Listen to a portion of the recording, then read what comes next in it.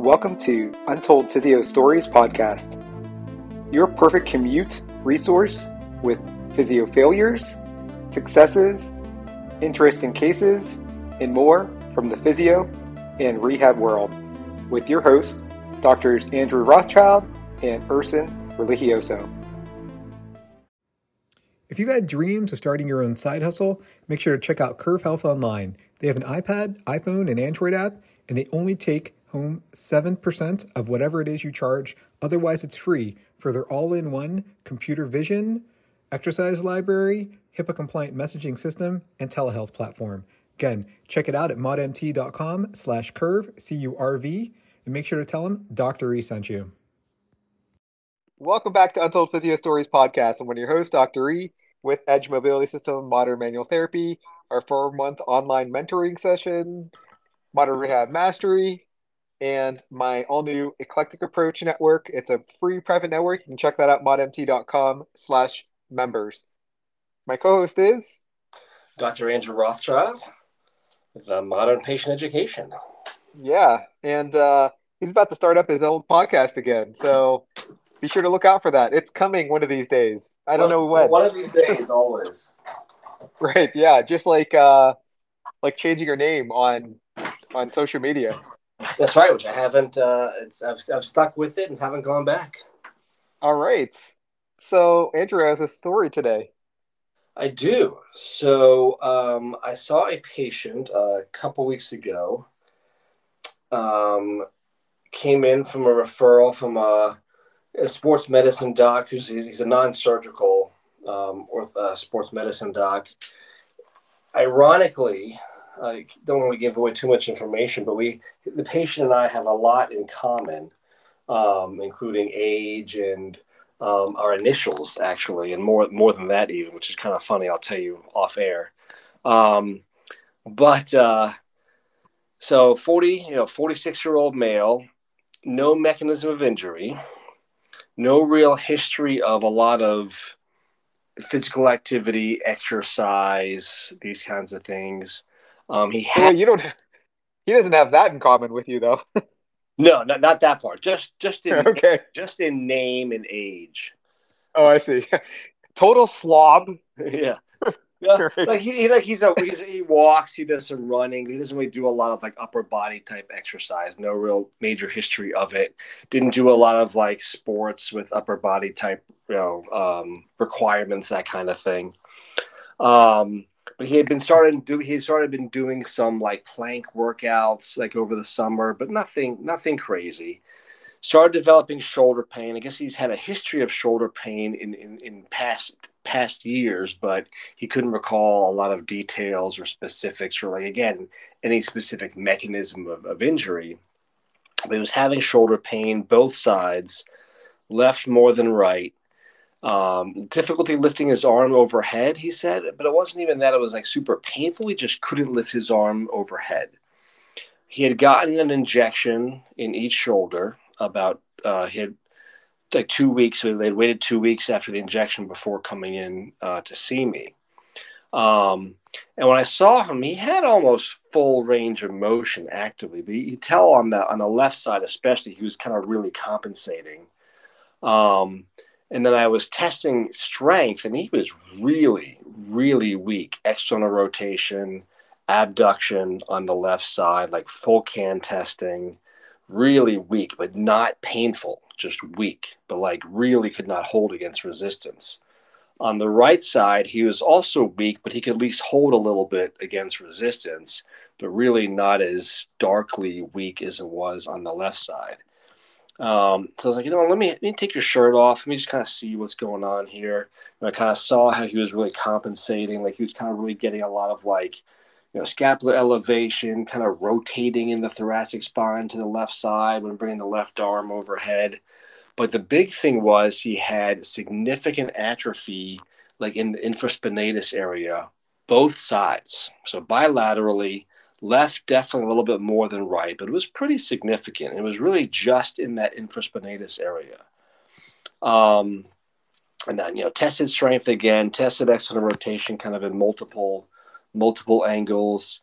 Bicep strength, fine. tricep strength fine, internal rotation was fine.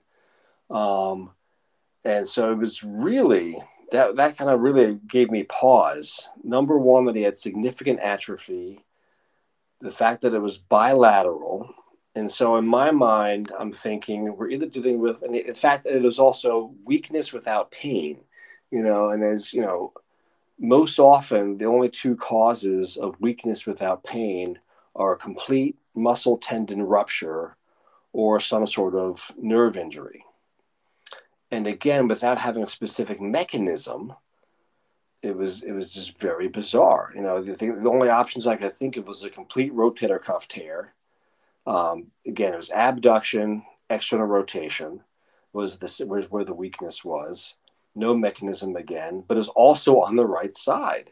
It's like, what are the odds you'd have two like a one major rotator cuff tear and one pretty significant rotator cuff tear bilaterally, no mechanism, only mid 40s, not a history of a lot of upper body repetitive upper body activities, or could he have some weird like a peripheral nerve injury? Didn't seem like nerve root because there wasn't, he didn't have other weaknesses that you would have expected with a C5 or C6, 7 nerve root issue.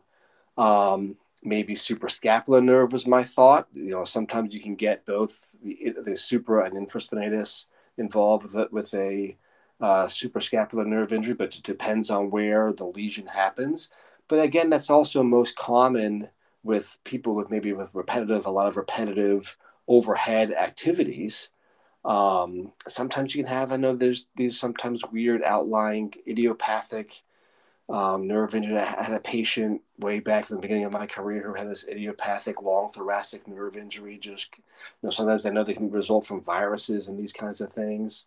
But I called the doctor, I sent him the photo, and then said, like, look, I mean, I'm happy to treat him because he, definitely will work on some strengthening. But it's like there probably needs to be some further workup in the meantime, either MRI or EMG kind of stuff, just to kind of get a handle on what might be going on, just because it's a very uh, bizarre presentation. So I was curious what your thoughts were. E. Oh, that's it? Yeah, and You didn't. that's so I've only seen him one other time, and then we just worked on some Okay. strengthening. He's able to do strengthening. Like, it's not like he has nothing, but it's just like the Yeah. fact that it's such painless weakness and no mechanism, and relatively young. Yeah, I mean, the painless weakness reminds me of a patient. I don't know if you ever heard me talk about this. I don't know if it was with Jason or if I spoke to you about this patient with me. There's a kid I saw who was close to becoming like a pro tennis player, and he had some shoulder pain, full range, but this is back when I looked at everyone without their shirt on because I'm doing lots of palpation and everything. I was mostly a classical manual therapist back then. It's probably only 2 or 3 years into my career because I know I was still working. I had a clinic inside a tennis club, and I was a big tennis player myself. So this kid is a really amazing tennis player, but there was just like something like he just couldn't quite make it. And then for whatever reason, I don't know if like one of his strokes wasn't good. I mean, if I had to think about it, if it was his right shoulder, I don't know if it was his backhand or something like that. Anyway, um, so I take a shoulder off and I'm looking at it, and he basically has a huge. I mean, for someone who is like really jacked, um, he had just a huge hollow point where his supraspinatus was. I Mm. mean, and like there was just nothing. I mean, I don't know if it was atrophy or I would just call it nothing. Like it literally just felt like a spine of a scapula, where supraspinatus should have been. And I think he got an MRI and everything, and doctor pretty much confirmed that he didn't have a supraspinatus. Wow. So yeah, this guy now he's a personal trainer, and I don't think he didn't quite go pro, but he's referred me patients in the past, and I remembered him too. He's like, "Oh, you remember me? I'm the guy without a supraspinatus." And now he's like a personal trainer. He's like, "I just work around it." Yeah. Um, but that was unilateral, and it was some Right. sort of I don't know. I don't know if he just was born with that one or if he had a nerve injury a long time ago. But I mean, to have it bilaterally, I mean, what Yeah. are the odds of having a bilateral nerve injury or Right. a bilateral disc protrusion that is posterior lateral greater than on one side than the other. But I mean, like you said, it's also only it's not along the entire myotome. He doesn't Right. have any sensory issue. He doesn't have any sensory issues, right? No Um, sensory issues, no pain. yeah. I mean, you would think that it is some sort of peripheral nerve issue, but I mean, Yeah. bilateral peripheral nerve is odd, and he doesn't have like Very odd. he's not like a he's not like a CrossFitter or something. Like he doesn't do like a No. lot of overhead. So Yeah, that's what that's I'm strange. saying. No mechanism, no real upper body workout history, no repetitive upper body. He's a school principal. He doesn't do no manual labor. I mean, I mean, does he sleep? Does he sleep like with his arms over his head, prone or something like that? That's the yeah, one thing I no, could think of. Is like, is it some sort of like Saturday Night Palsy, but right. bilateral, but he favors one side, But Yeah, that still wouldn't account for like the atrophy in yeah, one muscle too, not like the yeah. infraspinatus too, not the supraspinatus. Strange. It's just infraspinatus fossa.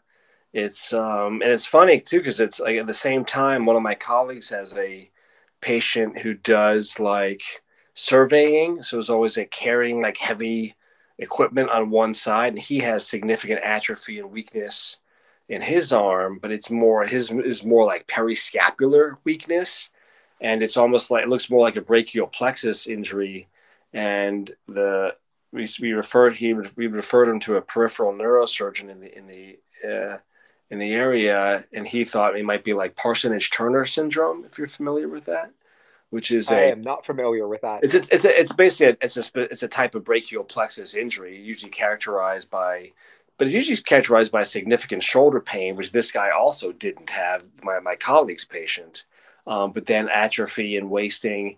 It can be from a repetitive stress injury, but it can also be from like a virus that somehow affects the nerves in the brachial plexus.